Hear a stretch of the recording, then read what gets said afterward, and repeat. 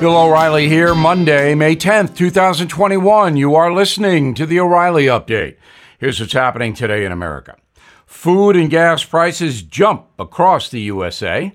New Jersey considers paying people to get the COVID vax. Twitter going after Donald Trump Jr. New study shows the average millennial drowning in debt. Oregon considers a plan to sell marijuana to other states. Also ahead, Donald Trump wasn't the only president who despised the press. But first, Americans now spending more on basic necessities like groceries and gas. The price of fruits, vegetables, chicken, beef, and fish reaching all-time highs. Economists say increased fuel costs, decreased energy production, and a stagnating job market will only make costs go up into the summer. Remember, this is what crippled America when Jimmy Carter was president. New Jersey Governor Murphy saying the Garden State is considering paying people to get the vax. Direct deposits of $100 could help motivate some hesitant residents. About 30% of all U.S. adults fully inoculated. About half have gotten one shot. I would not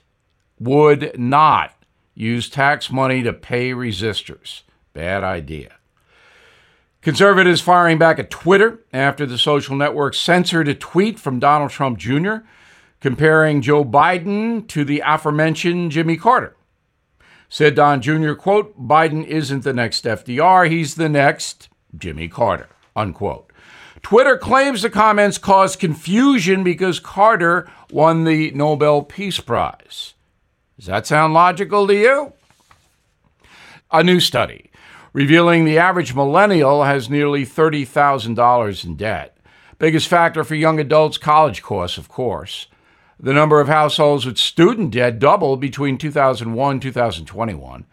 The median income for young Americans is $55,000 a year. Oregon officials facing an unexpected problem. They have too much pot.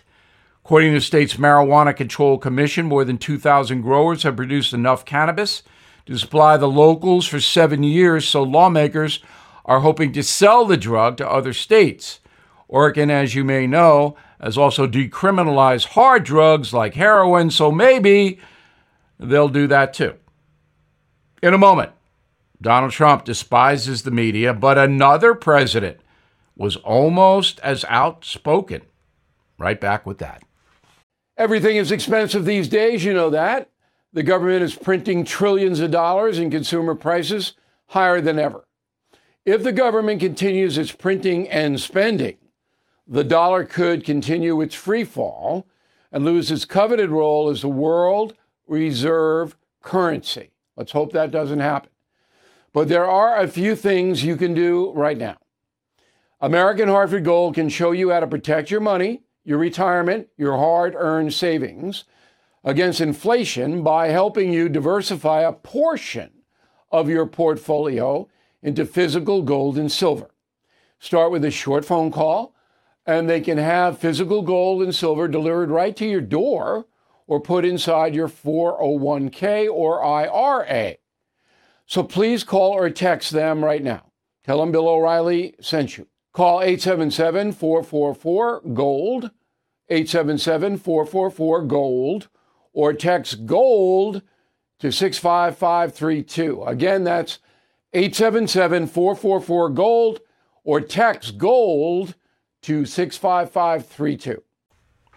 Time now for the O'Reilly Update message of the day, pressing the issue. Donald Trump despises the national media. We all know that. He believes its hatred of him led to massive corruption as false stories, often based on fallacious anonymous sources, brutalized his administration. He is correct in that assessment. The historical fact is this: never before in America has a president been as vilified as Trump. However, most chief executives also loathed their critics, but did not confront dishonest press coverage as publicly as Mr. Trump has. Harry Truman hated many American media people. In a private letter to his Secretary of State, Dean Acheson, Truman wrote, quote, We have men in this day and age who are prostitutes of the mind.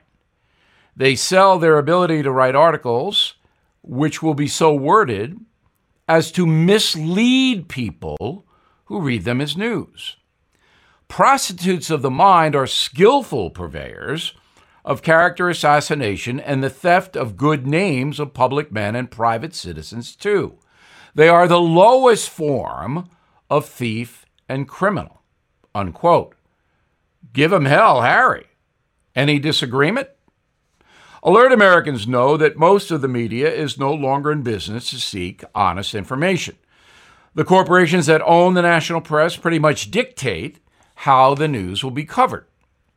Studies show that about 90% of reportage on President Trump was negative.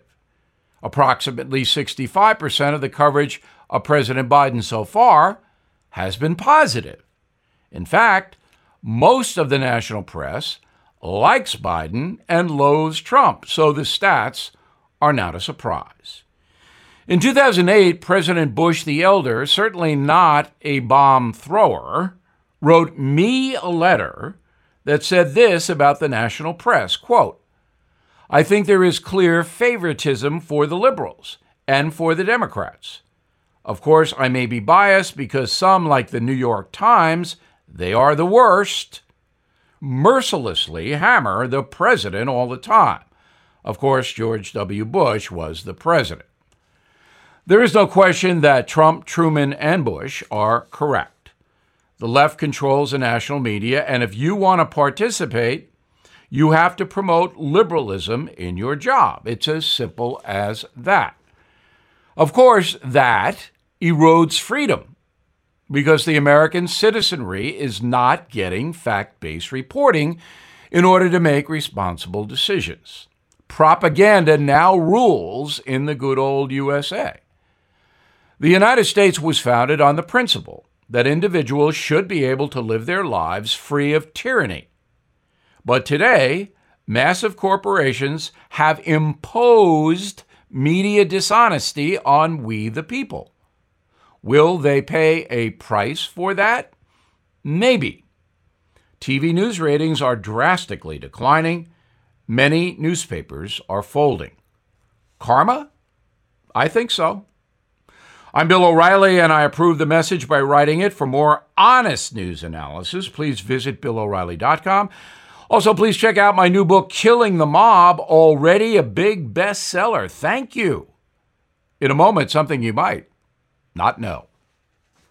Judy was boring. Hello. Then Judy discovered ChumbaCasino.com. It's my little escape. Now Judy's the life of the party. Oh, baby, mama's bringing home the bacon. Whoa, take it easy, Judy.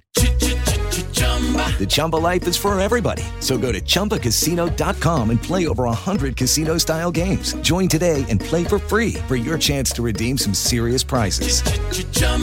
ChumbaCasino.com. No purchase necessary. Void where prohibited by law. 18+ terms and conditions apply. See website for details. Now the O'Reilly Update brings you something you might not know. Despite decades of public education campaigns surrounding nutrition, the nation's obesity epidemic is only getting worse.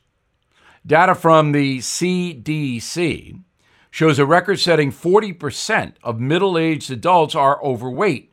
That's 90 million Americans.